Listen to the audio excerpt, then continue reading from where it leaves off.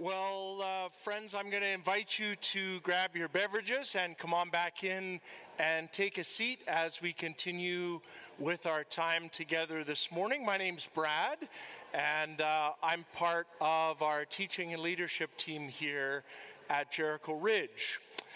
And I don't know what your history or your background is, but I grew up in a tradition that valued storytelling and that valued a particular type of storytelling called the personal testimony.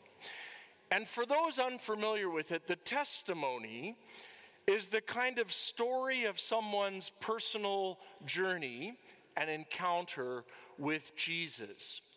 And it was usually structured as some kind of a before and after story. And so they painted the picture of their life before they met Jesus, and then what happened, and then after that.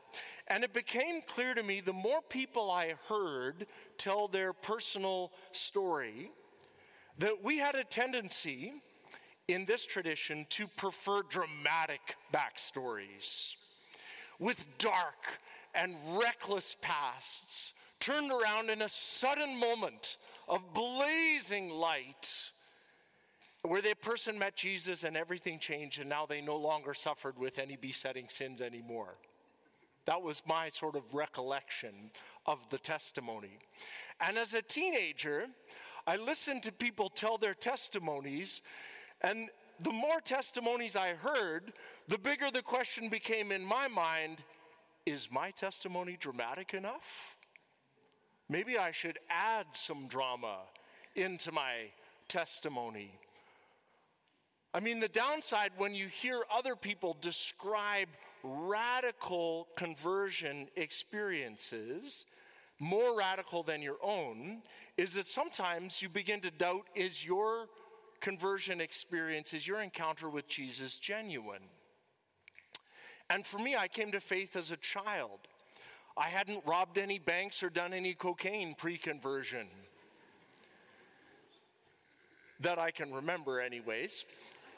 But I can remember a moment kneeling in my parents' living room in northern BC in Dawson Creek and in our home, and my parents, who themselves were brand new Christians, sharing this story from a children's Bible about Noah's Ark and how God rescued Noah's family. And all I knew in that moment is that I wanted to be rescued.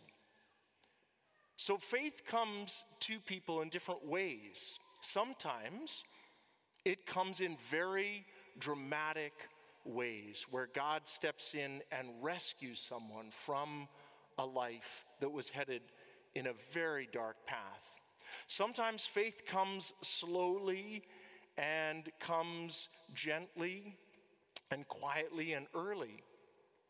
But it's also true that some people can't pinpoint a specific moment in their journey, in their before and after journey. But they know that Jesus lives in them, and they're trusting Christ for salvation. And for them, it's maybe more like a journey. Puritan preacher Thomas Watson once wrote, "The Lord does not tie himself to a particular way or use the same order with all. He comes sometimes in a still small voice, sometimes dramatically.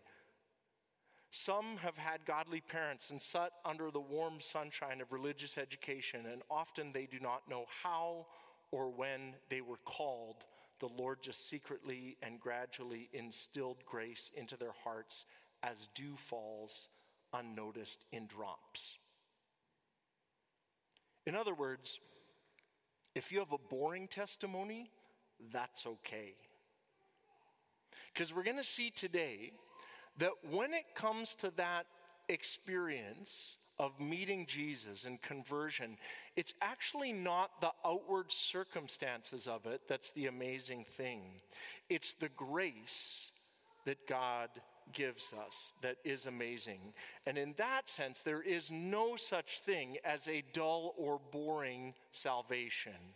All is grace. Well, we're looking this fall here at Jericho at the New Testament book of Galatians. And Galatians is one of the earliest books written in the first century after Jesus lived, died, and rose again. It was written by one of the early leaders in the Christian movement, a man by the name of Paul. And Paul was a missionary, he was an apostle, and he'd planted a Christian community or communities in the region of Galatia, which is in modern-day Turkey. And then he goes on and plants other communities in other places. And he hears from the church in Galatia that there's trouble brewing. And so he writes this letter to try and address some of that reality. And in this little church, this little new community of Jesus followers, there's two primary groups of people that we met last week. There's those who did not possess any Jewish heritage at all, ethnically or culturally. And then there were those who did grow up Jewish and then identified with Jesus as the Messiah. But the problem that Paul sees in the book of Galatians is that some of those Jews, or those who had Jewish heritage, are now arguing and saying that in order to become a real Christian, to have had a real conversion experience, you need to now follow the Jewish laws around things like kosher eating or Sabbath keeping or circumcision. But the Christians say, from a non-Jewish background, say, wait a minute, if I wasn't a Jew before I met Jesus, why do I have to follow the Jewish laws after I met Jesus? And so that's one of the driving questions that Paul's writing about in this letter. And in order to help them answer that, Paul says, listen, I'm going to share my personal story with you. But he does this in a way that helps us understand how God works, not only in Paul's life, but also in our lives and in our world as well. And our focus today is going to be on the kinds of testimony stories that we tell and what's going on and not going on before, during, and after those moments. So turn with me in your Bibles or on your devices to Galatians chapter 1, and we're going to pick up in verse 10. I'm reading from the New Living Translation where Paul says, obviously, I'm not trying to win the approval of people, because people were accusing Paul of just dumbing things down. I'm saying you don't need to follow those Jewish laws because Paul just wants to make it super easy for you to be a Christian. He says, I'm not trying to win the approval of people, but God. If pleasing people were my goal, well then I wouldn't be Christ's servant. So dear brothers and sisters, I want you to understand that the gospel message I preach is not based on mere human reasoning. I received my message from no human source and no one taught me. Instead, I received it by direct revelation from Jesus Christ.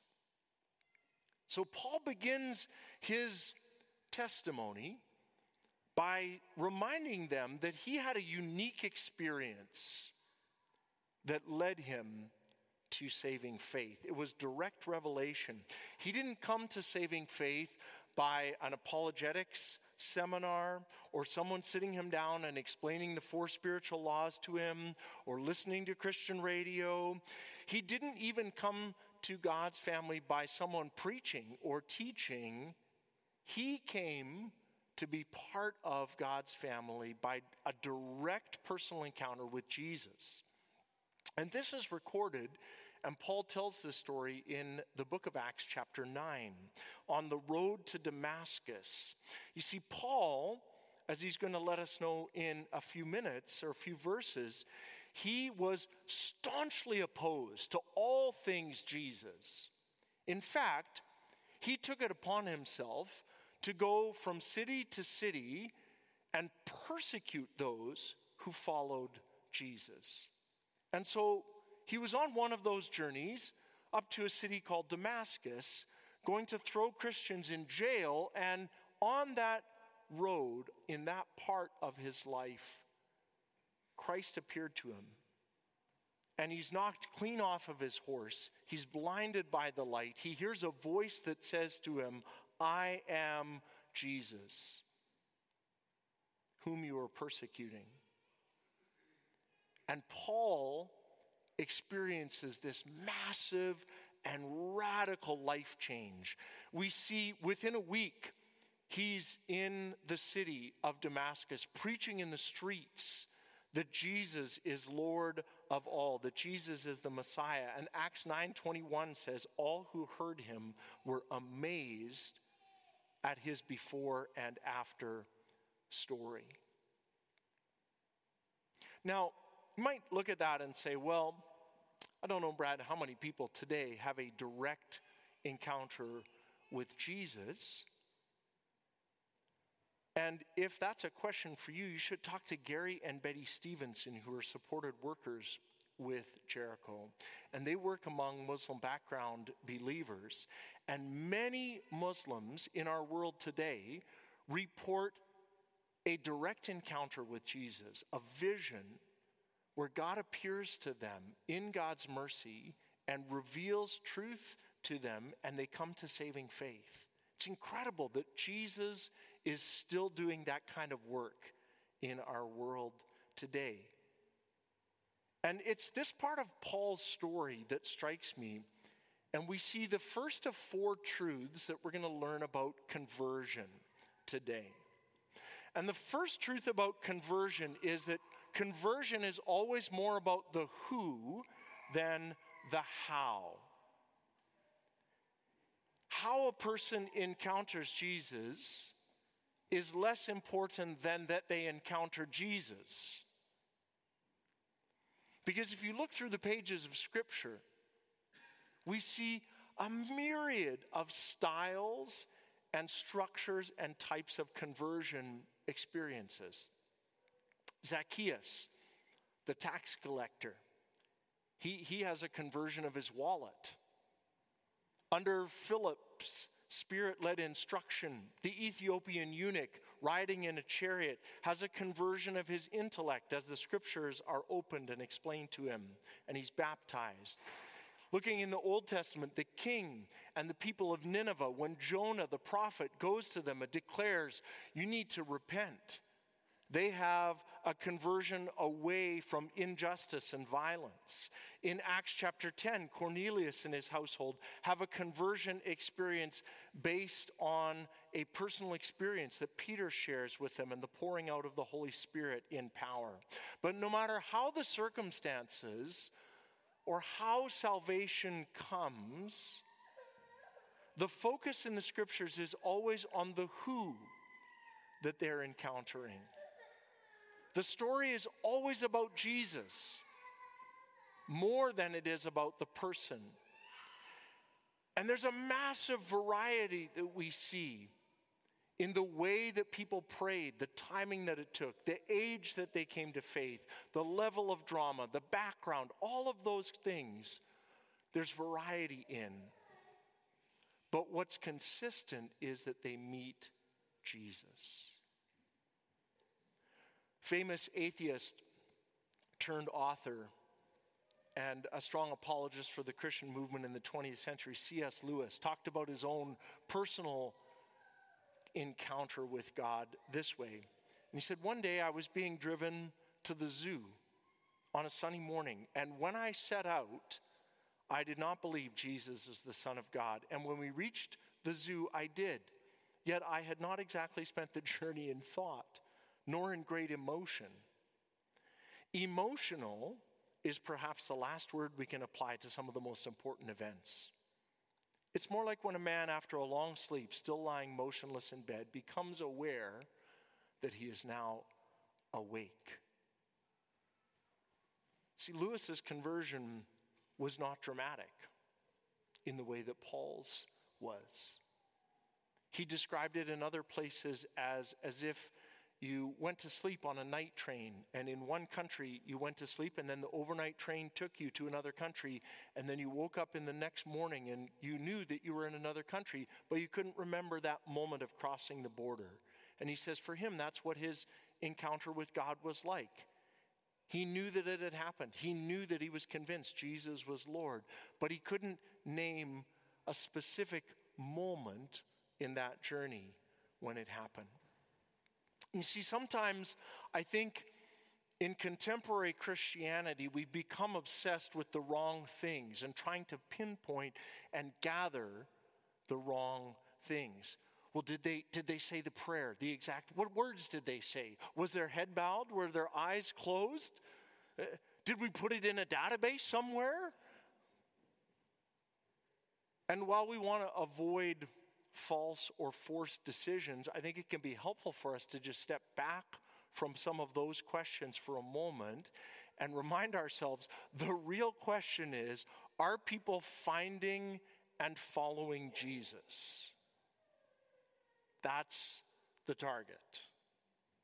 That's why we exist as a church, friends. We want to be a place here in Willoughby and in Clayton where those who are spiritually seeking can find their way. We want to be a beacon of hope for the weary and for the wary. And as we do this, we're always keeping in mind that it's about the message and about the response, not about the moment or even about the messenger. See, if you're ever asked at Jericho to prepare your testimony, either for a moment of baptism or to share with other people here to encourage them, I'll give you a hint. When you write your testimony, Jesus should always be the hero of the story, not you. Because it's always about the message that you responded to and that you met Jesus, not the moment necessarily or the messenger. So Paul goes on to talk about some of his before portion.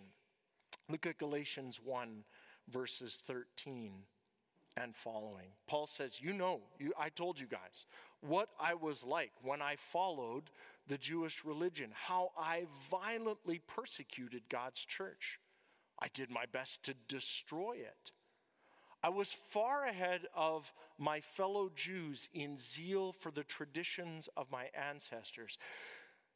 Even before I was born, God chose me and called me by his marvelous grace, and it pleased him to reveal his Son to me so that I would proclaim the good news to the Gentiles. You see, Paul says, I had massive zeal. I was passionate. But he says also that zeal and activity cannot get you to where you want or need to go. It's not the activities that you do that gets you into God's family. You cannot serve or give or act your way into God's family. You can't give money in the offering or to the capital campaign and hope that somehow that'll get you in God's favor. You can't care for the poor and go to Guatemala and somehow feel like that somehow that's going to get you into God's good books. Can't read your Bible faithfully so that you get God to love you anymore. All of those are good things to do, don't get me wrong. But if you think that doing those things forms the basis of a relationship with Jesus, then you're headed in the wrong direction. Because Paul says, hey, if that was it, if zeal was what got us there, if activity and passion was what it needed, I was at the head of the class.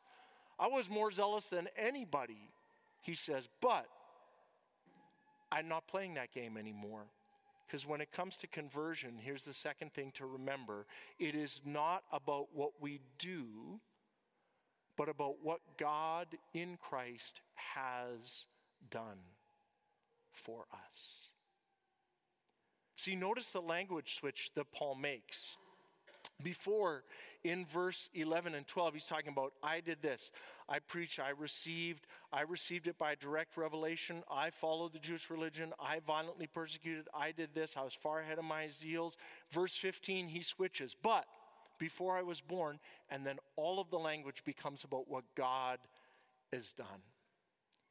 Before I was born, God chose me. Before I even did anything, God called me by his marvelous grace, Paul says. God revealed his son to me, or some translations say in me. Because remember, Paul's writing this book to a group of people who are being told that in order to be on God's side, God's good side, in order to be part of God's family, there's a whole series of stuff you have to do. Otherwise, you don't get in the club. Observe Jewish ceremonial practices, food laws, etc. And to all of those things, Paul says, no. Salvation cannot be about what you do. It is, in other places, he says, a gift of God through Jesus Christ our Lord. And that makes the Christian message quite distinct from other religious systems and structures, because many other religions, the promise is, well, if you will do these things, then as you take steps in activity towards the divine, God will respond in some way to you. And the Christian message says, no, Christ has already bridged that gap. God has done everything necessary already for you to be part of God's family. Your only thing to do is to receive and respond. And this is why Paul is so emphatic to say, God's action started way before I was ever on the scene. The language here echoes the call narratives of the Old Testament prophets. Both Isaiah and Jeremiah use this exact phrase. God called me before I was born. God chose me and called me by his marvelous grace. And so Paul's drawing this line between the ancient narrative of the prophets and his own ancestral faith and belief in Jesus. And in all of those cases, the call that God puts on their lives is a call not just for the Jews, but for Isaiah and Jeremiah and Paul, it's a call to the nations. They were to be messengers to people whom God were not yet part of God's family. And Paul's saying and drawing his own story into that and connecting with that. And saying it's not about what I did or was doing before, that somehow then God was like, oh wow, that Paul guy, he's super zealous. Boy, if I could have him on my team, that'd be super. He says, no. God's initiative started so long before I ever came on the scene. He was in God's grace. I needed to respond to that. But then, Paul continues and says the often missed part of his story. And he talks to his readers here about a time period in his life where after he came to faith, he needed to just figure it out and process it a little bit. And he actually logs out. He gets away from that Damascus Road experience, which was so dramatic, and he has to think it through. Let's keep reading Galatians 1:16 and going forward. He says, when this happened to me, I didn't rush out to consult with any human being, nor did I go up to Jerusalem to consult with those who were apostles before I was. Instead, I went away into Arabia, into the desert. And then later I returned to the city of Damascus. And then 3 years later, I went to Jerusalem to get to know Peter, who was one of the early leaders in Jerusalem in the Christian movement, who was a disciple of Jesus. I stayed with him for 15 days. And the only other apostle I met at that time was James, the Lord's brother. And so he's saying to people here, listen, God gave me a revelation.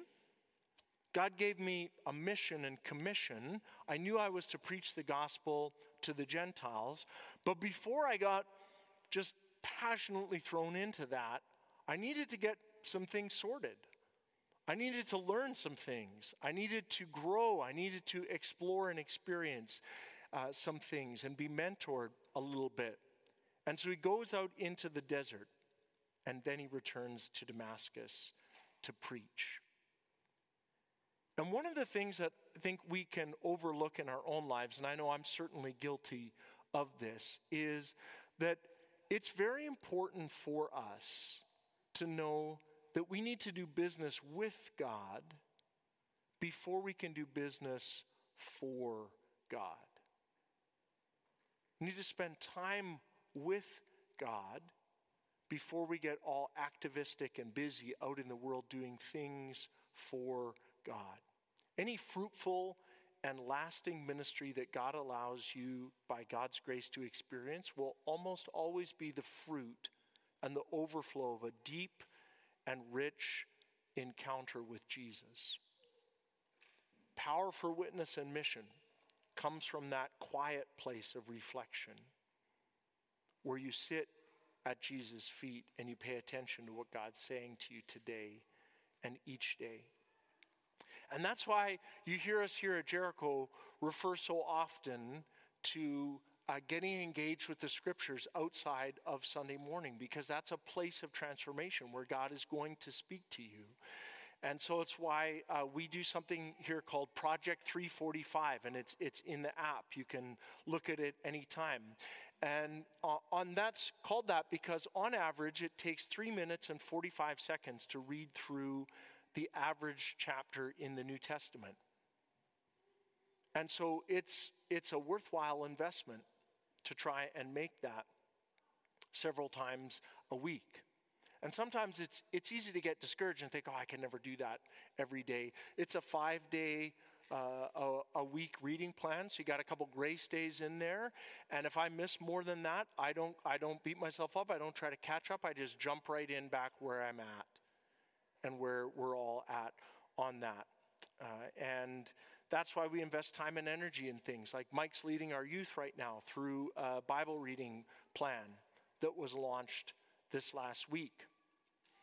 Or that's why Jenna and Caitlin will be leading a group on Wednesday morning at Starbucks that huddles together and reads and journals together. So if that's a new thing for you and you want to engage with that, we've got resources and would love to help you do that. And so you can come and talk to myself or any one of our staff, and we'd love to get you connected and processing and engaging with God's word outside of Sunday mornings. Because Paul here is focusing on getting a sense of grounding and focus in his relationship with Jesus.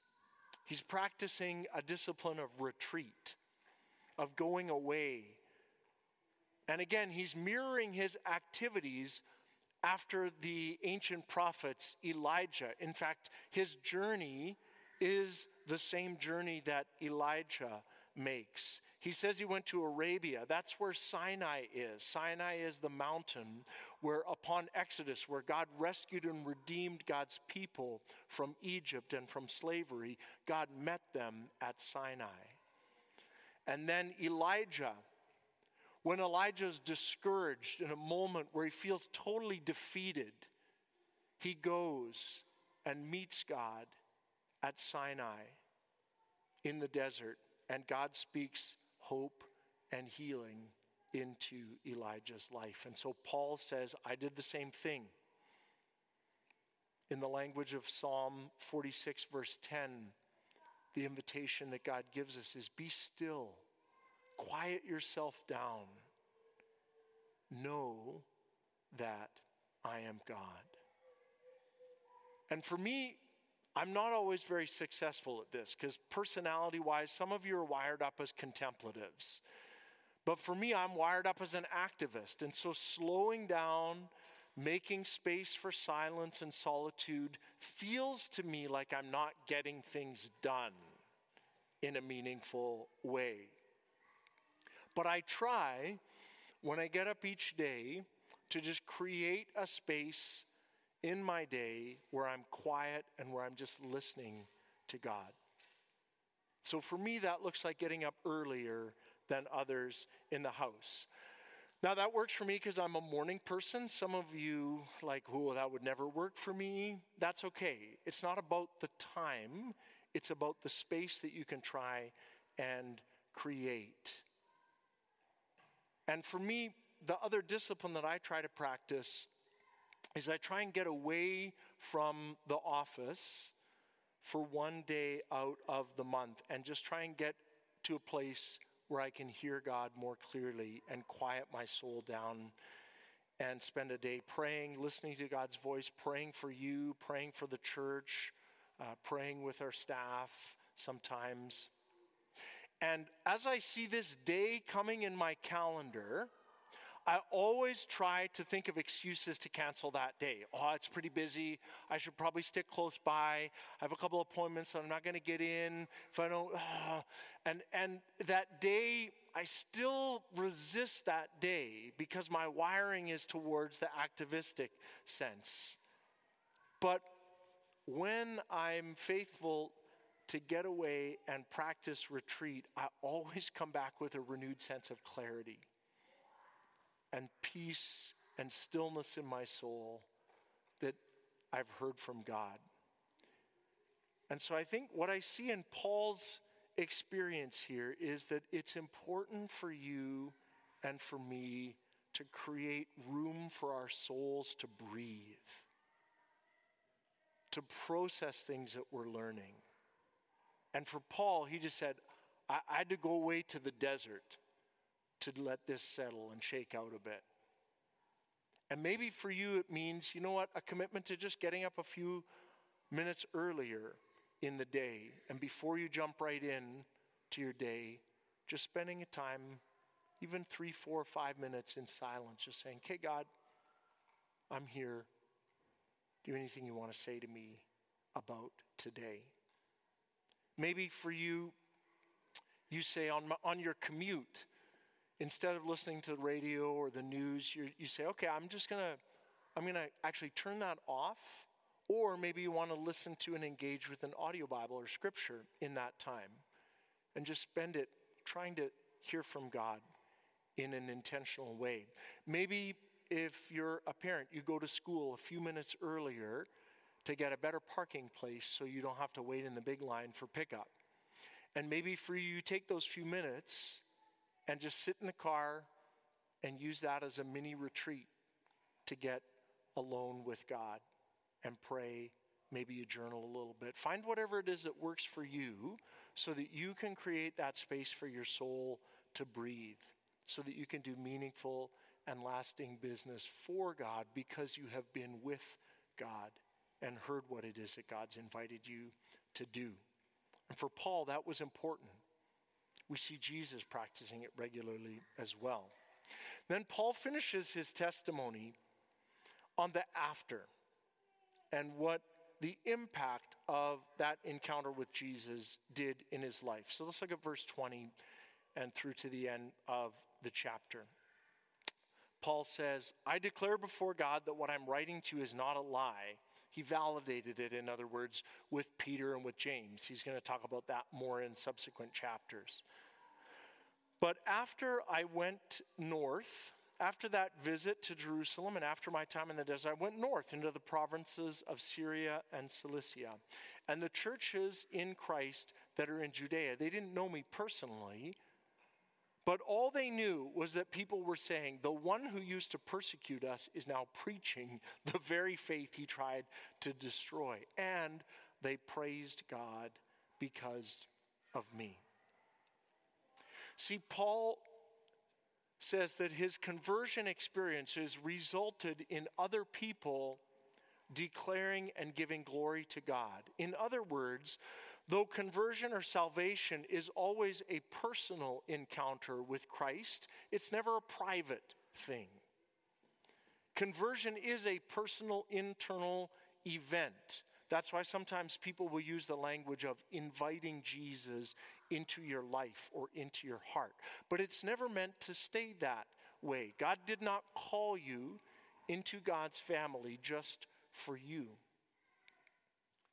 The fruit of true conversion will be that not only you, but other people give glory to God. The fruit of true conversion is mission. Paul simply could not keep this message about Jesus and the encounter he'd had to Jesus as a private event, thinking about how great this was for him that he was now part of Jesus' family and he was on Team Jesus.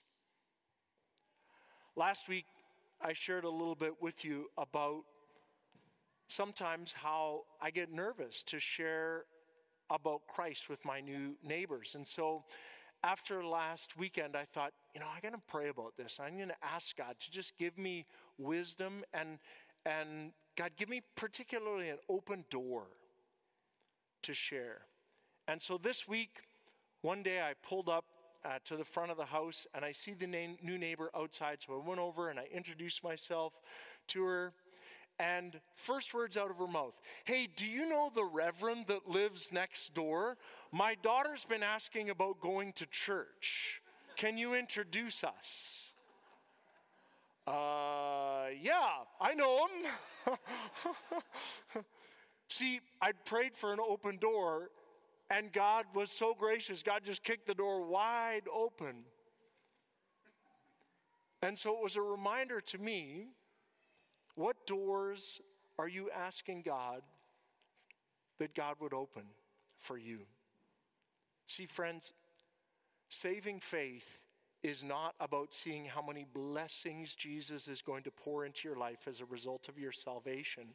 Conversion is not about you being plucked off a dark and hopeless pathway that you have been on, although that could be true. You and I have been saved and redeemed for a purpose, and that purpose is to declare the goodness of the one who called us out of darkness into his marvelous life, so that you can proclaim the good news of Jesus to others. Church, we've been placed here in this city, in this building, in this location, so that the lost will be welcomed home, so that the weak can say, "I have now found strength in Christ Jesus." I love how contemporary author James K.A. Smith expresses this. He says, conversion is not a personal solution. Conversion is not a magical transport home, some kind of flu powder to heaven. Conversion doesn't pluck you off the road. It changes how you travel. Because you travel now with an attentiveness to your fellow pilgrims around you. Our calling, our mission, your mission is to make a difference in the lives of your fellow travelers, not simply to have a better journey with a new set of eyes. Ruth Ellen and the team are going to come and lead us in songs that help us respond to Christ and respond to what we've heard in God's word. And as they come and do that, I want to ask you a few questions for reflection this morning. And they're all phrased in the negative. So you do need to hear what I'm not saying. The first one is this. Friends, do not compare your conversion experience to others, especially not to Paul's. His level of drama is off the charts. And so yours may not reflect that. God saved you, if you're part of God's family, God saved you in the way that God chose to save you. It may not have been as dramatic as your neighbor, but do not discount it. It's all grace. The second thing is this. No matter how you came, that you did not come and you cannot come on the basis of merit or works. If you're part of God's family, you have come on the basis of grace and grace alone. And you might be here today, and for you, maybe your history has looked at it as a balancing scale, and you thought, well, if I could just do enough good works, maybe 50% plus one, I could somehow get God to the place where at that moment, when I meet him, I'll say, but God, look at all this stuff, this good works that I've done.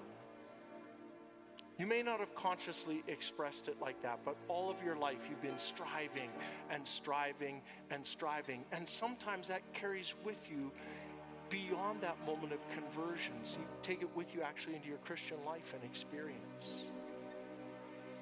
And maybe for you today, the reminder that Jesus wants to give is, friend, I have done all of the work necessary for you to be part of my family. All you need to do is to cease striving and grasping and working and hoping and simply say, Jesus, I receive and live in your grace that you have so graciously offered and given me. The third question might be for you if you're wired up like me and you're more of an activist. And I would say to the activists amongst us, do not try to do great things for God without spending deep time with God. That disconnect between those two things, your work that God's called you to in your workplace, in your home, in the world, it will rip your soul apart if you do not ground that in a deep place of connectivity with Jesus. And so maybe for you today, the item that you need to do in action is to reorder your world and your calendar so that you have enough time alone with God to sustain the work that God's invited you to do. And that's one of the great group gifts and one of the reasons why we have small groups that are launching this fall to help you do that. And the final encouragement that I would give, and this is also for Jericho as well, and that is, do not let your faith become solely a private experience.